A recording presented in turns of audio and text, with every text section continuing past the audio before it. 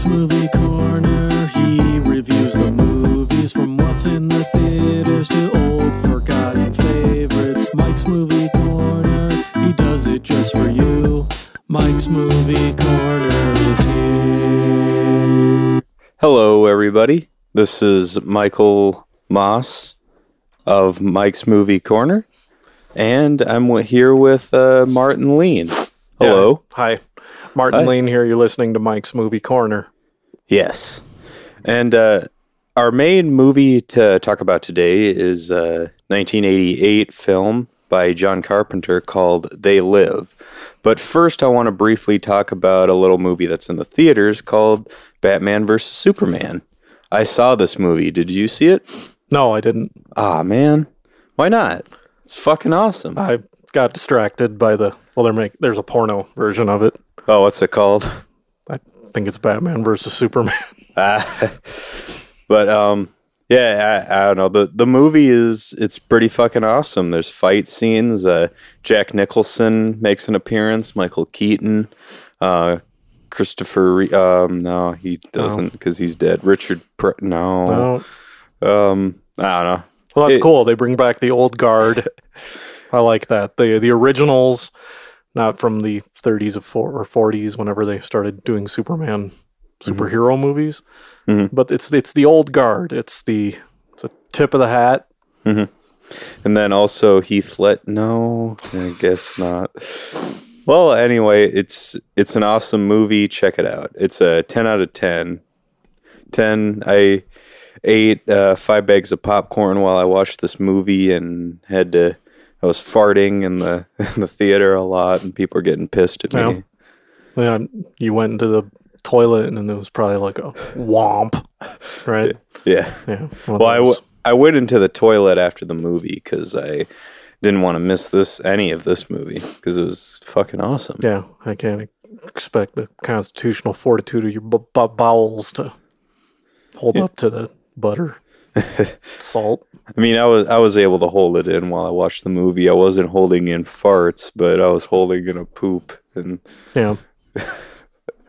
and then after the movie, I was like, oh, I rushed out of there so bad because I had to poop. Mm-hmm. But at least I saw the whole movie and had the experience, and it's a 10 out of 10. Go see Batman vs. Superman. Yeah.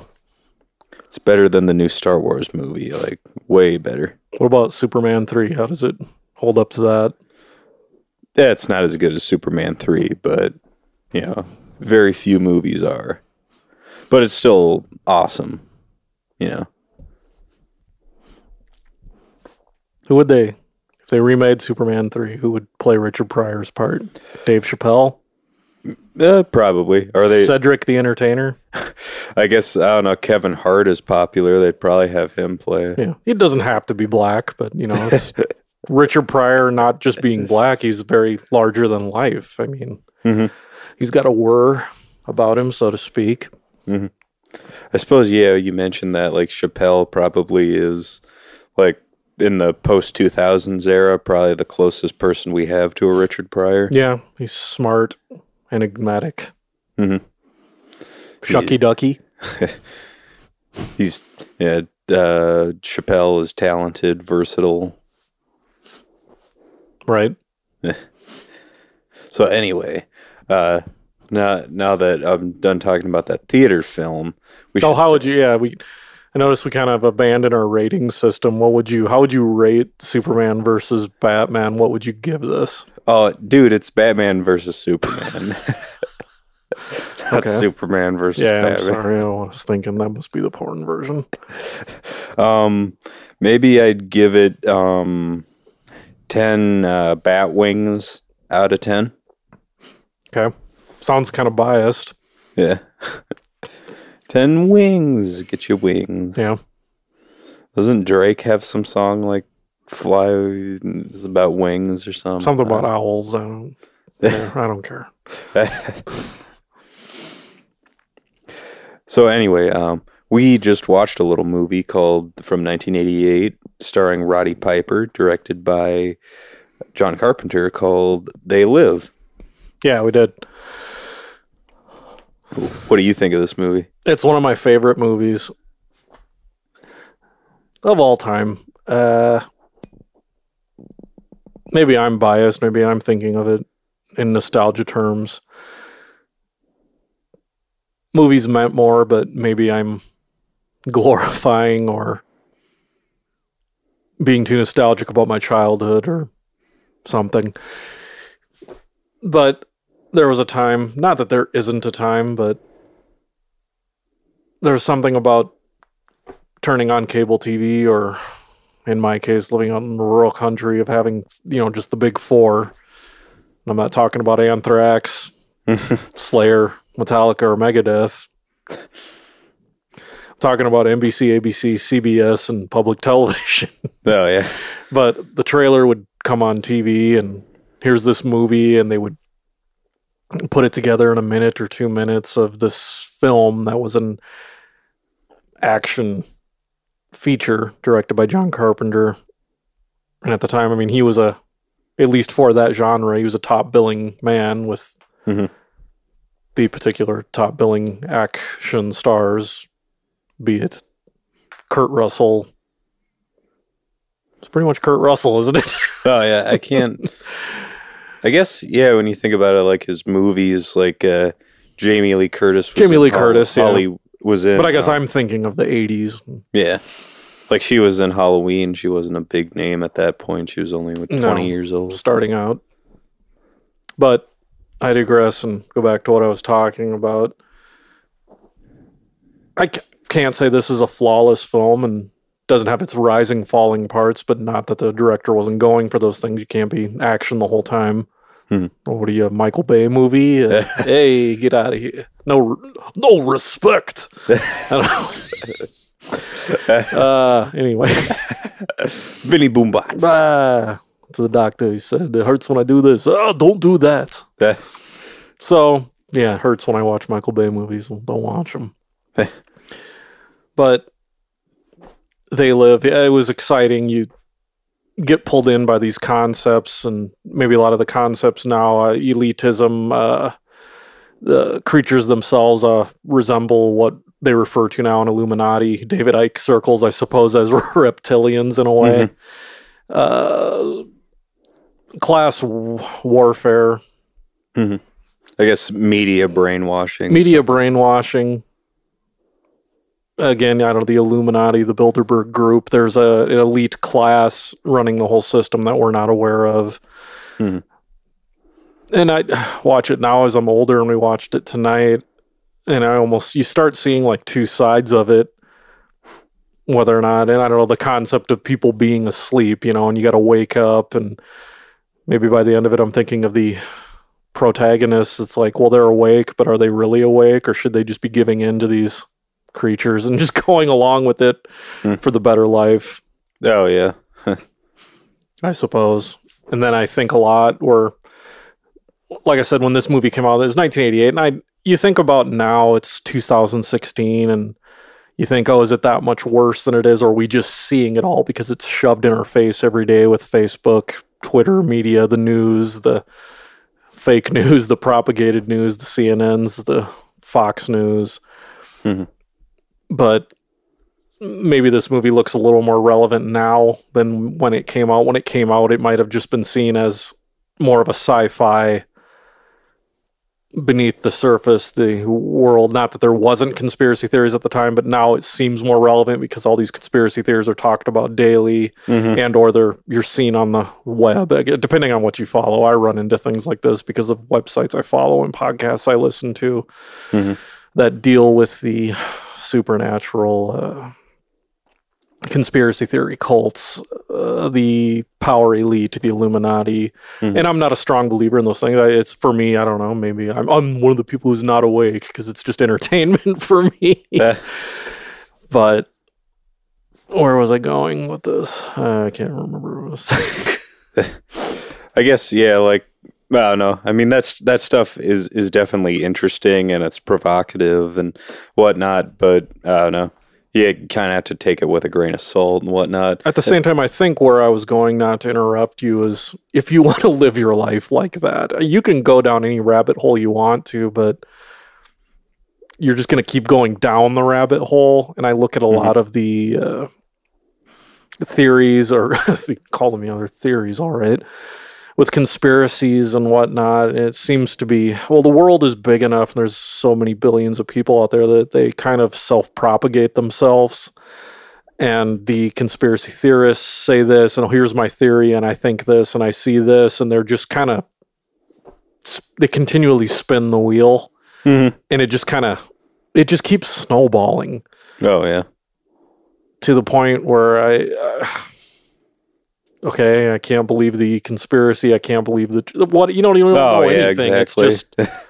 It's just, I become so ridiculous and far-fetched. And like you said, you take it with a grain of salt, because it's like, well, who are these people? This is not necessarily a person who's an idiot, but they're not necessarily in the right state of mind. And they're just creating something based on something they saw, that someone else saw, that someone else said, that is a 5th or 6th generation copy of some video that they're looking at and saying, well, you can see this is this, so this is the plane crashing into the building, and you can see layering because it's been edited and the plane wasn't there in 9/11. It just kind of goes on and on and on and on. And yeah, you think of George Orwell and the different departments creating propaganda and creating propaganda on top of propaganda and blending the propaganda with another propaganda and bleeding this, and it just becomes a big fucking mess. And I guess if that's what these supposed reptilians or elitists want, then that's what they want, and everyone's confused and no one knows anything, and the Dark 12 run the world, and fuck it. A lot of it is, I don't know, us as little people, which we are. Well, what are you going to do about it when you find something out? It's not as simple as undoing a bow and letting it out like it's neatly undone in the movie They Live, or Rowdy Piper shoots the transmitter, which is conveniently located at the top of a building that's very unguarded, and all of a sudden the world is flooded with these reptilian creatures that everyone can now see because the signal's not being cloaked anymore. And I don't know, it's not that black and white, and I suppose in that way They Live it's satirical. Yeah, exactly. It's definitely it's a satire, it's a fantasy, it's a metaphor, you know. I guess maybe, yeah. Oh, go ahead.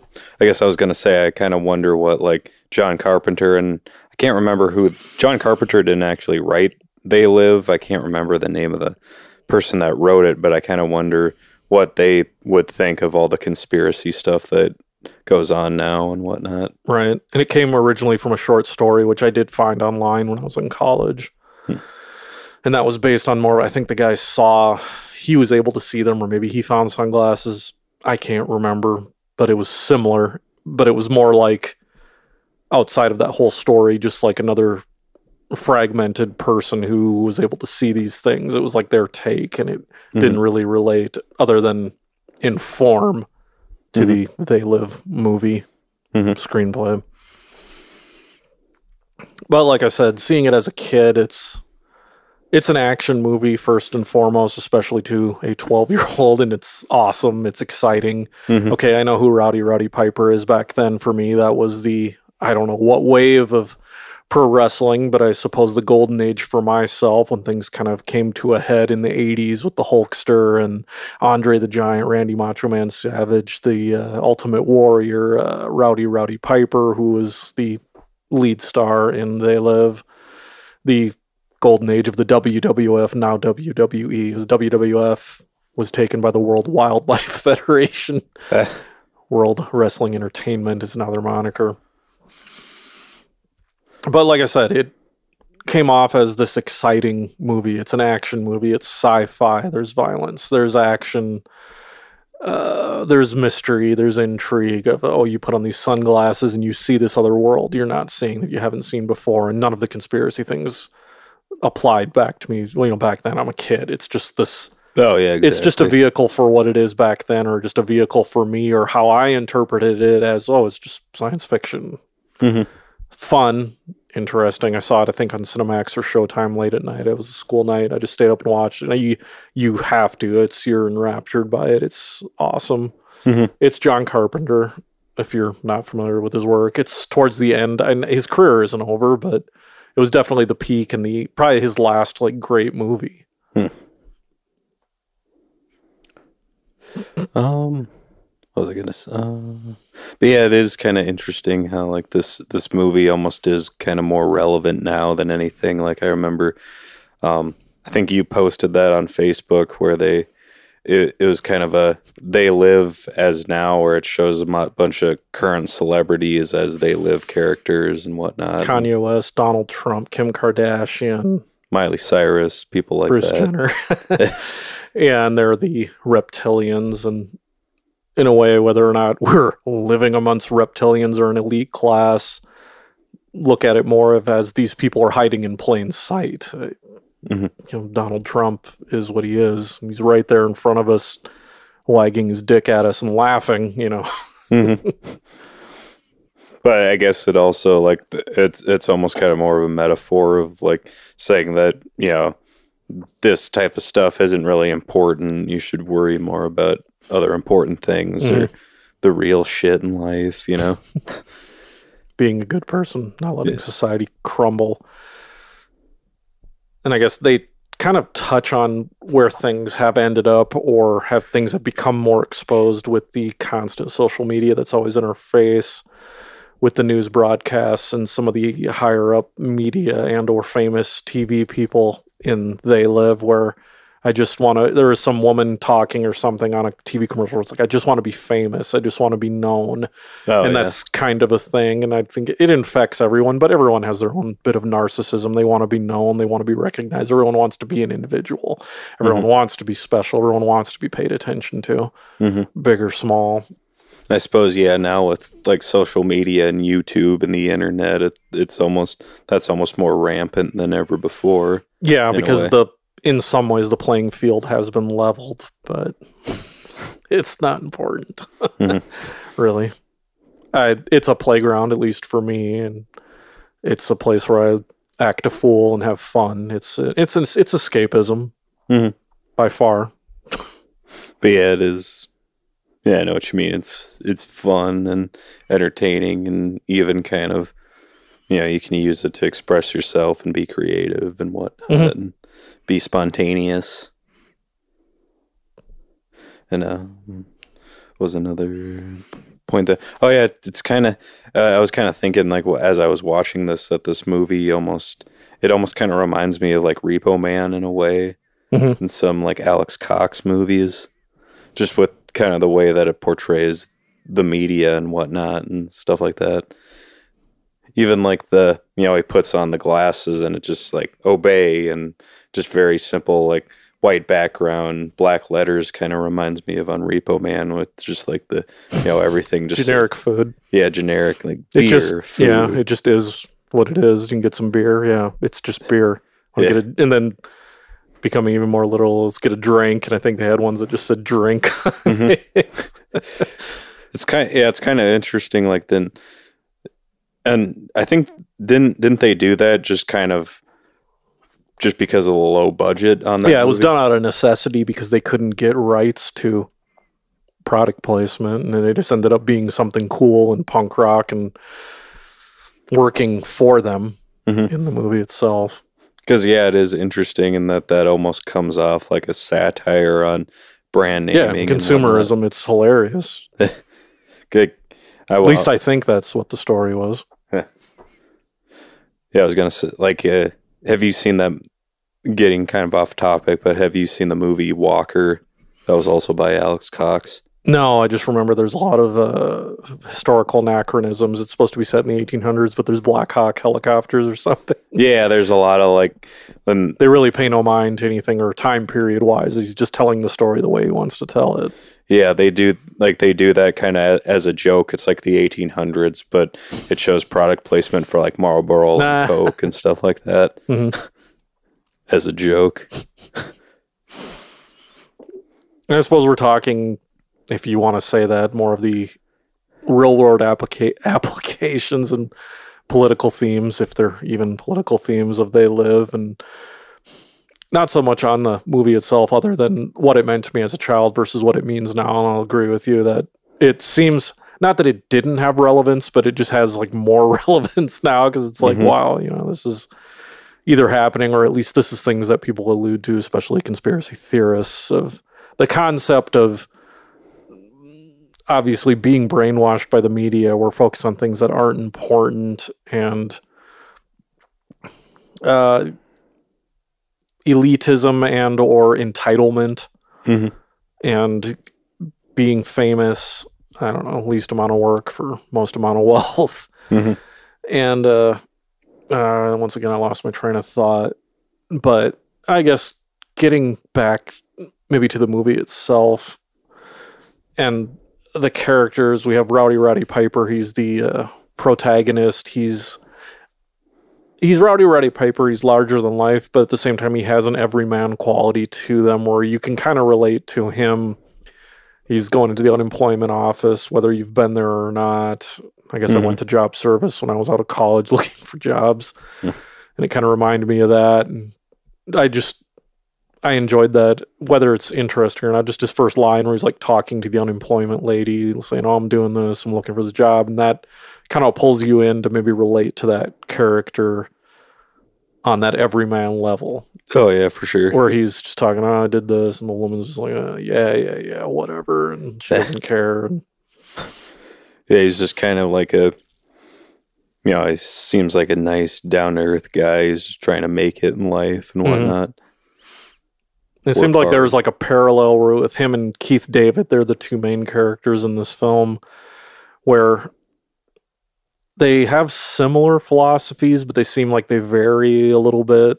Or maybe they even like change places a little bit, where Rowdy's kind of like, I just want to do what I'm going to do, put my head down and work, and this will come to me, and Keith David has a similar philosophy, but at the same time, he's a little bitter about it, where he says, well, I'm going to work as hard as I can, but you're going to work as hard as you can, and then try and take me out and get one up on me, but it's a level playing field, and he's kind of not buying it, but he's kind of stuck doing what he does because that's all he can do. And oh yeah, he's kind of like, you can tell he's kind of frustrated by the system of maybe like he feels like he's below people. Yeah, and he can't get ahead, and Rowdy just kind of feels like, well, he can get ahead if he just does what he's supposed to do in life. Yeah, and I guess at the same time, it feels like they both think it's a rat race, but Rowdy's a little more optimistic about it, and Keith David's a little more bitter and kind of throwing his hands up, but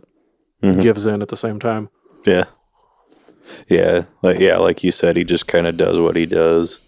He's good at doing like this construction job, so that's what he does. But you can tell that he wants to kind of go up in the world. I don't know, other aspects of that. Rowdy Piper, John Carpenter. I used to think when I was younger, you're so used to seeing John Carpenter's typical actor, his wheelhouse of actors that he used, like Kurt Russell in a few films. I mean, Escape from New York, Big Trouble in Little China.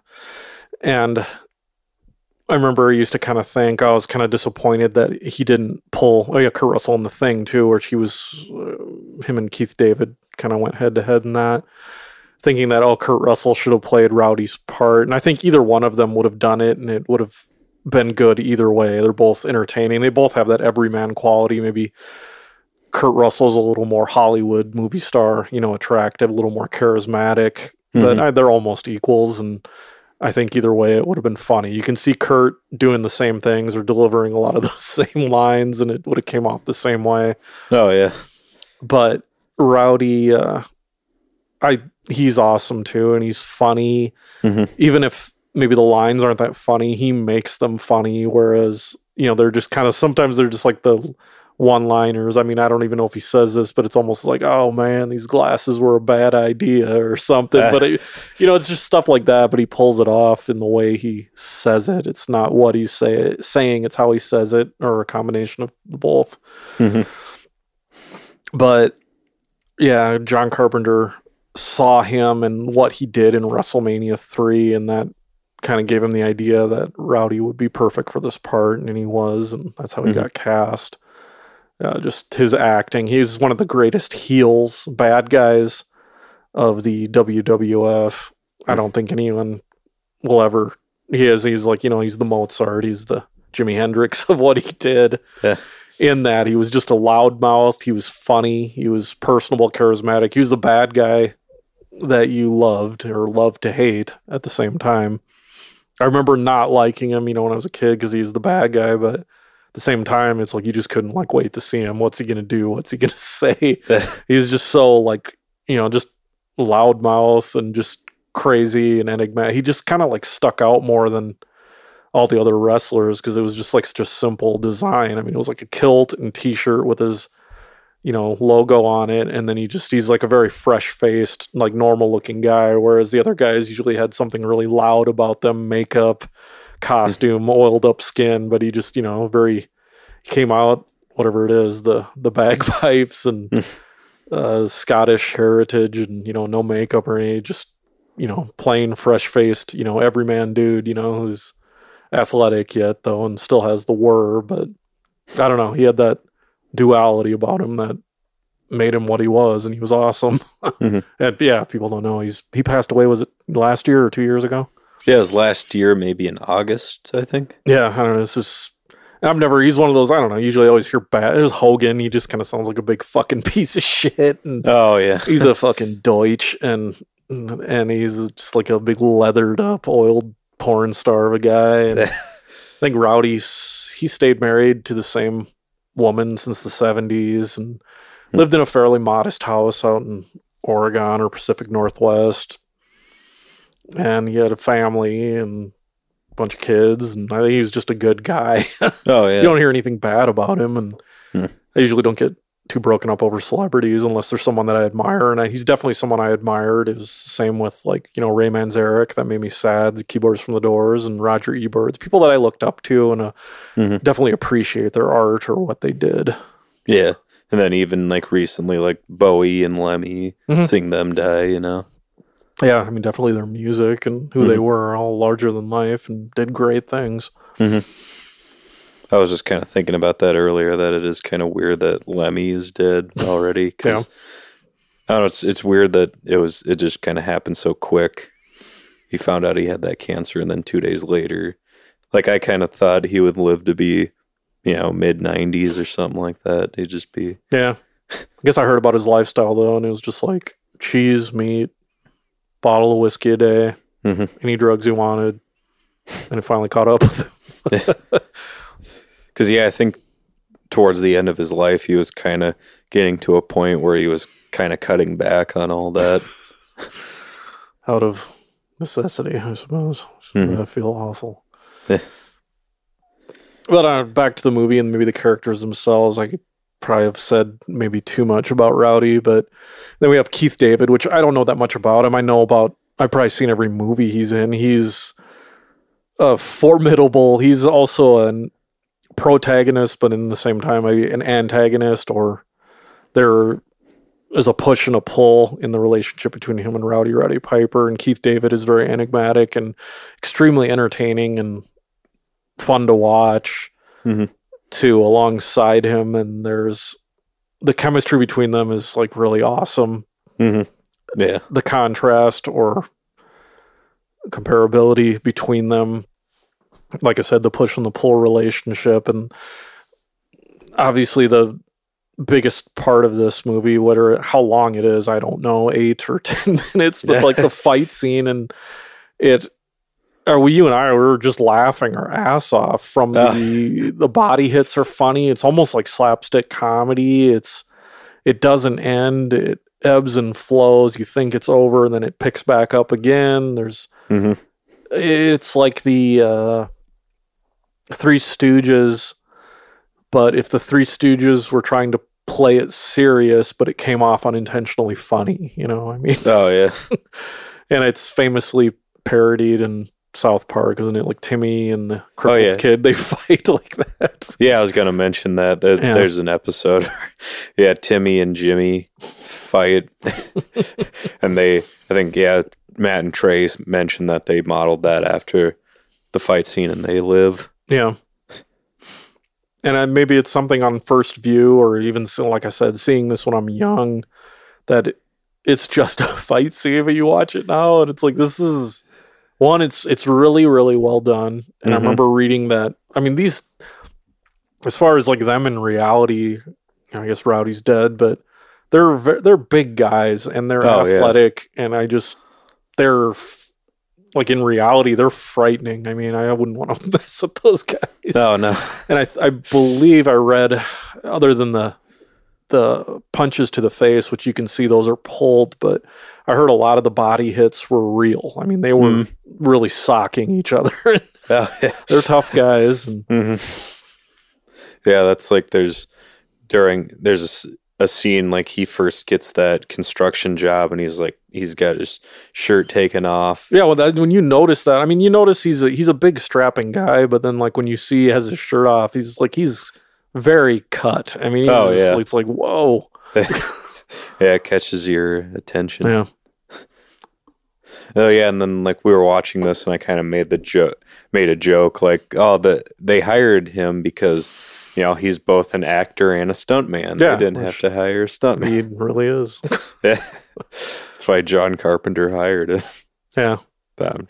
I think I was like thinking, I mean, obviously other than people who are just inherently tough and are of like just a natural warrior, people you don't want to get into a fight with, like a professional martial artist, a boxer, and then probably definitely you don't want to get in a fight with a pro wrestler. Oh, These are all people that like know how to fight. Not only do they know how to fight, I mean, they literally know how to take a hit and do damage. So, yeah.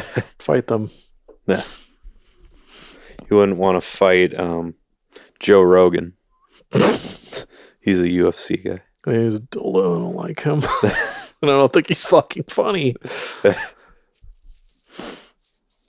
I don't know. You wouldn't want to get in a fight with Muhammad Ali, even he's old. Now he's all retarded from getting beat up. He's old. Yeah, he's old. We could beat the shit out of him if we wanted to. Horrible. Mike Tyson. Yeah, you wouldn't want to get in a fight with him. Kill you. He's crazy. I was thinking like that fight scene.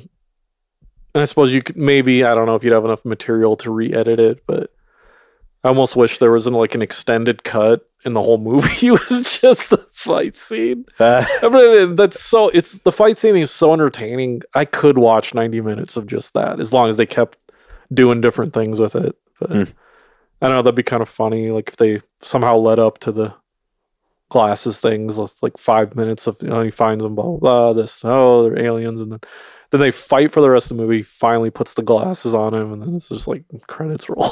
It's funny to me. Oh, yeah, you should mention that the put on the glasses that you used in the intro for the podcast is taken from this movie. Definitely, when we I originally started with Mega Creamcast, then the Showbiz Kids, did we keep we kept the theme, or no? Yeah, we did. We kept the original. And we used that because we felt it was kind of whether or not specifically, but a lot of what we talked about in our original podcast was, I don't know, movies. And we would touch on conspiracy theories, or at least things that related to that, or media, social media things, movies we like, things we enjoy. I don't know. Put on the glasses. Yeah. He's like, you put on these glasses, start eating that trash can. A lot of funny lines from Rowdy in this movie. Oh, yeah, like I like the line when he's in that grocery store and he sees that old lady and he's like, you look like your face got fell in the bean dip in 1956. He's like, you're okay. You real fucking ugly. Fucking formaldehyde face. And then the cashier's like, I'm going to call the police. And he's like, why don't you call a Brazilian plastic surgeon? Yeah, he kind of said something where he was like mocking the guy's accent and shit. Yeah. I'm guessing that was kind of improv.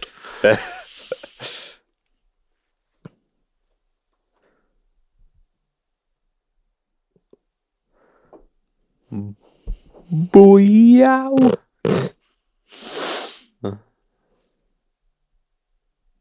God, what else do I want to mention? Oh, yeah. Obey clothing. They obviously, I'm guessing. Yeah, it's taken from this movie, and I guess literally where there is some campaign or something with like the when they depict a president or a politician talking, they did something with that too, because that they would have the Obey behind him. That was also part of that ad, whatever it is. Obey clothing, Obey art, stickers. I don't know who did that. And it kind of makes me think of Banksy, but it's not Banksy. And they had the Obey thing, and it was literally taken from They Live as kind of a found object thing. And then they had something with Andre the Giant's face. Yeah.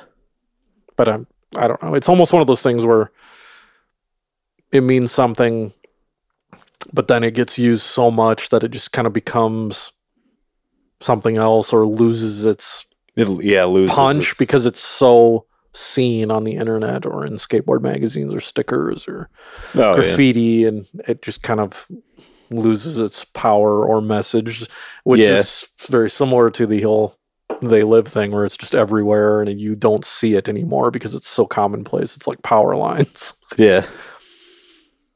Yeah, like advertisements and whatnot. And I was thinking what else. And with John Carpenter, I mean, this is still like a great movie, but I believe his best like soundtrack work started. John Carpenter, if everyone doesn't know, and if you know John Carpenter, you know that he does a lot of his own soundtrack work, or did. And a lot of it is what you would call minimal composing and very synth-heavy drum machine and synth lines, sequencers, or being so prehistoric that he played the parts himself, or maybe there's some guitar included in that. But everything is very rudimentary and motif-driven patterns. He did the soundtrack for this, and you hear like maybe some hints of like Escape from New York, that type of work, but it's moving more into like kind of a hybrid darker blues rock. It's not as good as his other themes. It definitely, I mean, you kind of think of there's a kind of a motif to don or whatever he's doing in this particular. It grabs you. It's catchy, but I wouldn't say it's his best soundtrack work. His best soundtrack work being obviously Halloween, Escape from Precinct 13, Assault on Precinct 13, I mean, and Escape from New York. Those are the extremely strong ones. And then from there, it varies and changes. Like I said, it gets into more of a weird blues territory that's not as satisfying for John Carpenter work. Yeah, I was kind of thinking, like you mentioned that at the beginning of the movie when the music first kicks in, and I gotta say, I do think though that it fits with the movie and kind of fits with just the image of him. Kind of, he's almost like a drifter walking with like just his bag and whatnot. It kind of fits with the mood. And it has purpose, city but landscapes. It doesn't always resolve. It kind of shuffles and moves along, kind of like Rowdy's character. Yeah, I mean, it like fits really well with that.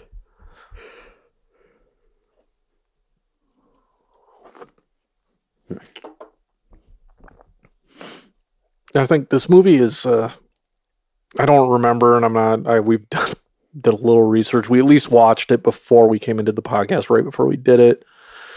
I don't remember if this, I'm not going to say it like did horribly. I'm sure it made its money back, but I don't know if it did particularly well. And it ended up kind of being maybe a sleeper hit for people like us, or even me back then, seeing it as a kid. I'm like, oh, this is awesome, or you got to show this to a friend, or I'd record it off Showtime and show it to someone, you know, oh, this is great, and listen to the funny stuff he says, chew bubble gum, kick ass, a lot of bubble gum, but, you know, whatever. Now it's all memes, but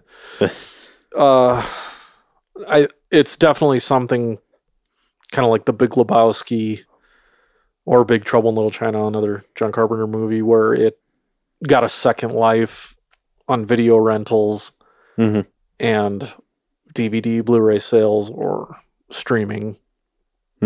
Whereas you bought it on Blu-ray. I think I own it on DVD. I'd probably buy it on Blu-ray. It's just kind of it's a cult. It ends up being a cult movie.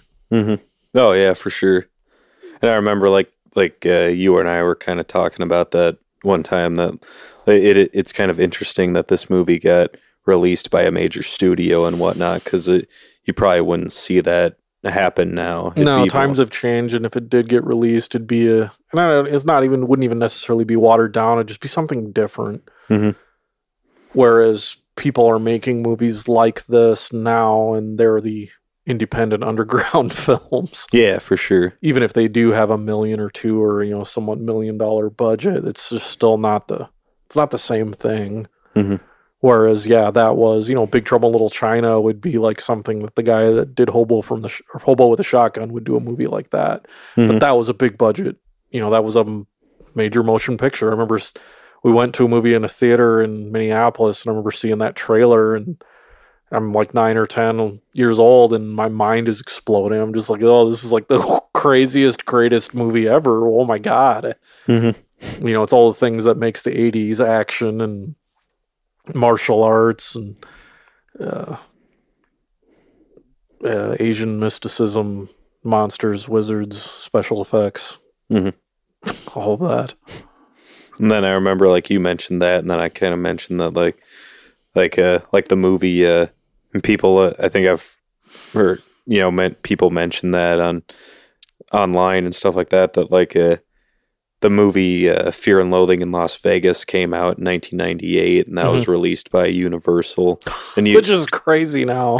Yeah, you wouldn't see a movie like that released by a major studio now. No, and that's just, not that he didn't do amazing work before that and or after that, but I think that was Terry Gilliam riding off the success of, 12 Monkeys, and obviously you get something that you do, the film, whatever it was, I can't remember. I think David Peoples and his wife wrote the 12 Monkeys script, and it was based off the original short film Leggett.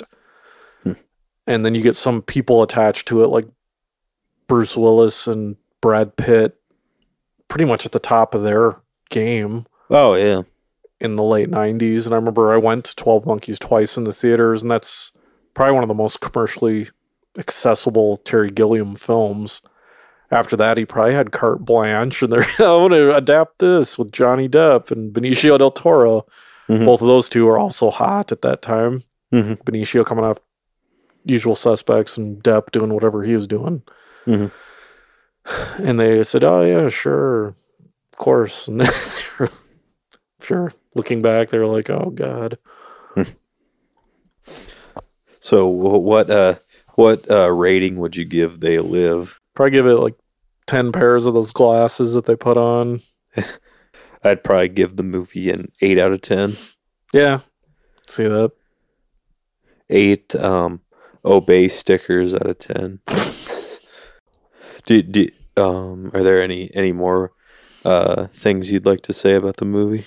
I think we've covered quite a bit of it without doing any research as usual. Yeah, I guess I kind of think of like this movie definitely like with the whole like reptilian nod. It is kind of more. It's more of a satire than anything else, right? Like I guess like you were kind of talking about conspiracy. Like there are like you can go on YouTube and there's just probably thousands of conspiracy videos that people have made, and I don't know, it's interesting. I suppose it's provocative, but a lot of that, probably is just people making shit up and whatnot. Oh, it's fucking stupid. I'm probably not quoting this right. A scientist is wrong one time and they lose all credibility. But a conspiracy theorist can just run their mouth and say whatever the fuck they want, and they just have to be right one time to gain any credibility, and just kind of like shows the stupidity of it in itself with something like that, where it just gives them the opportunity to just be like, oh, whatever, tinfoil hats and drink vinegar or something to avoid the spraying in the clouds with the what do you call that shit? Contrails. Yeah. Fucking idiots. And it is it always comes back to, well, they're doing this thing to us, or this is happening. Well, what are you going to do about it? Yeah, exactly. That's kind of what I think a lot. It is. It always comes back to that, or what are you going to do, and who are you, and you're the small guy, and okay, so you can go Timothy McVeigh yourself into an executioner's chair, and you're fighting what, and you did what, so you kill a bunch of innocent people to wake people up, whether or not he's a righteous guy, which he is not, for murdering innocent people because he doesn't like bullies and the government doing this. So you go and attack innocent people to send a message. And kill, I don't know, it's just terrorism, and you're a confused, mentally deranged person. Mm-hmm. You're not fighting the good fight, Mm-hmm. at least in my opinion. Explain it to me differently, make me a believer. Mm-hmm. But I don't think you're going to. Yeah, I guess that's kind of one of the criticisms that conspiracy theorists get a lot as well. What are you doing to help and whatnot? Yeah, I guess I said that earlier. You're just propagating more shit. Mm-hmm. Propaganda. Decent band. A lot of changes. Pop punk, kind of some type of metal. I haven't heard a lot of their newer stuff. Yeah, I guess I've never really listened to them before. I've heard they're good. Yeah, the original stuff was pretty pop punk and obviously like very talented, but not my thing. It's a cool name, though. Yeah, it was a pretty good name. Propaganda. It's like Dead Kennedys. Yeah. Except it's more clever and more, pun and whatnot. Mm-hmm. Dead Kennedys, that ain't no pun. No, it's just supposed to offend you. Well, shit, I don't know what else you want to talk about. I don't know. Why is the cat growling at you? Mm-hmm. Should record that.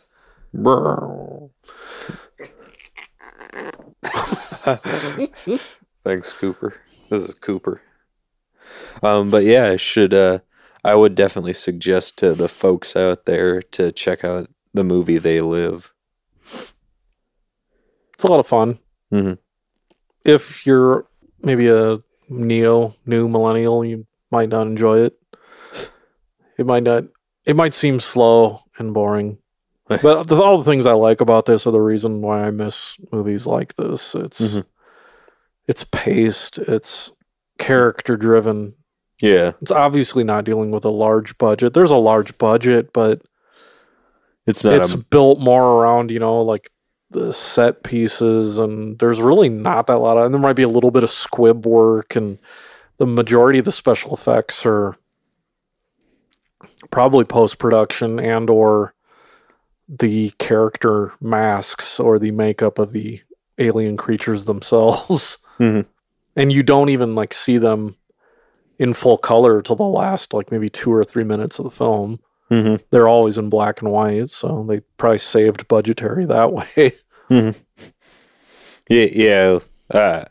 That's true. It does.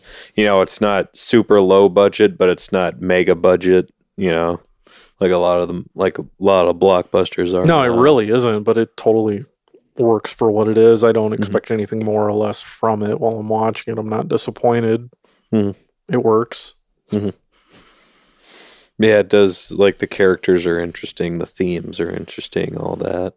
Like I said, during that, and maybe if I didn't mention it, of the fight scene too, of being able, if it was a extended cut of just 90 minutes of them fighting, I could watch it because it is interesting, and the choreography probably done by Keith and Rowdy. Why wouldn't Rowdy be able to do the choreography?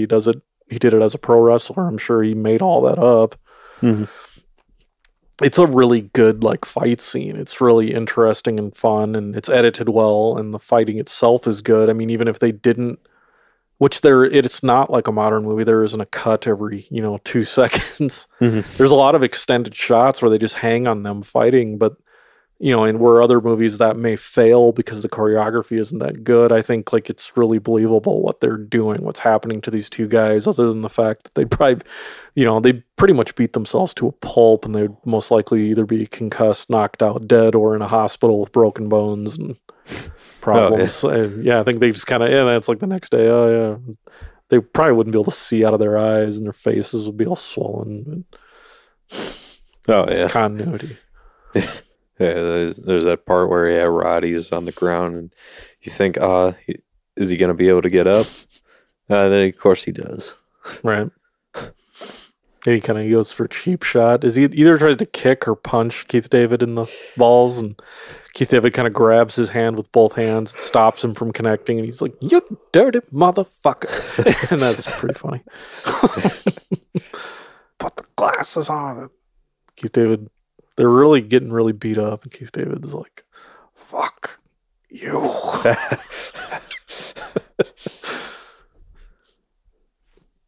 Okay. I suppose, I guess we have anything we want to... Yeah, you've been listening to Mike's Movie Corner. Your hosts, Martin Lean and Michael Moss. You have anything you want to plug? I don't know. I want to plug They Live will be showcased in Aberdeen, South Dakota at the Capitol Theater with Q&A of John Carpenter. Yeah, John Carpenter will be there. Keith David. No, not George Buck Flowers. He's the old guy, and he was unfortunately died. He was also a staple in a lot of John Carpenter movies. I think Kurt Russell found him in the basement of that would have been like Radio City Music Hall, supposedly, when New York Escape from New York. And he was the guy. When he finds him, he's wearing Donald Pleasance's life meter on his wrist, and he's like, "You the president or something, Kurt?" And he's like, "That's right. I'm the president. I know when I got this." And he points to his bracelet that I'm the president. And he starts singing "Hail to the Chief," but he's singing the wrong melody with the right lyrics. So he's singing "Hail to the Chief," no, but that's actually it's like a Christmas song. What is it? Yeah, Joy to the World. Yeah. It was pretty funny. It even made like John Carpenter laugh, because I think I listened to... That's like another fun thing. If you ever like own any of those movies, you can listen to the director's commentary, and the Kurt Russell ones, where it's usually Kurt Russell and John Carpenter, and they're both like chain smoking and drinking beers while they do it. And, like John Carpenter starts laughing. He's like, "Oh yeah, so we have George Buck Flowers here," and that's not "Hail to the Chief." That's a Christmas song. Which is pretty funny. Mm. So yeah, you plugged. Oh yeah, we'll have that. Yeah, look for that. That's gonna happen. It's a 35 millimeter print of They Live, delivered by John Carpenter himself. He'll be here talking with Tom Black and Brent Brandt at the Aberdeen Community Theater. I think Kurt Russell will be in attendance. Mm-hmm. He wasn't in the movie, but he'll just be here. And Keith David. Oh, Meg Foster, she'll be here too. The lady with the crazy eyes. And I think the DP from that film, John Carpenter, will be performing the soundtrack live on stage with Doug Rezac, myself, Joe Wigdahl, and a few other Aberdeen musicians. So, I mean, I look forward to that. I look forward to it. It's going to be great. Oh, yeah, and who else is going to be there? Goldie Hawn will be there, of course. Oh, yeah. Maybe Kate Hudson, I don't know. She might appear. Maybe Tom Cruise wouldn't come, you know? Yeah. Because he likes these events. Well, he likes these events, and he's got to promote Top Gun, too. Yeah. That is happening, isn't it? I think so. Yeah. Hope so. You know what? I got a need. A need for Top Gun 2. Need for Top Gun 2, the movie Speed. Starring Keanu. He could have been in this movie. What, They Live? Yeah. He could have played Keith David.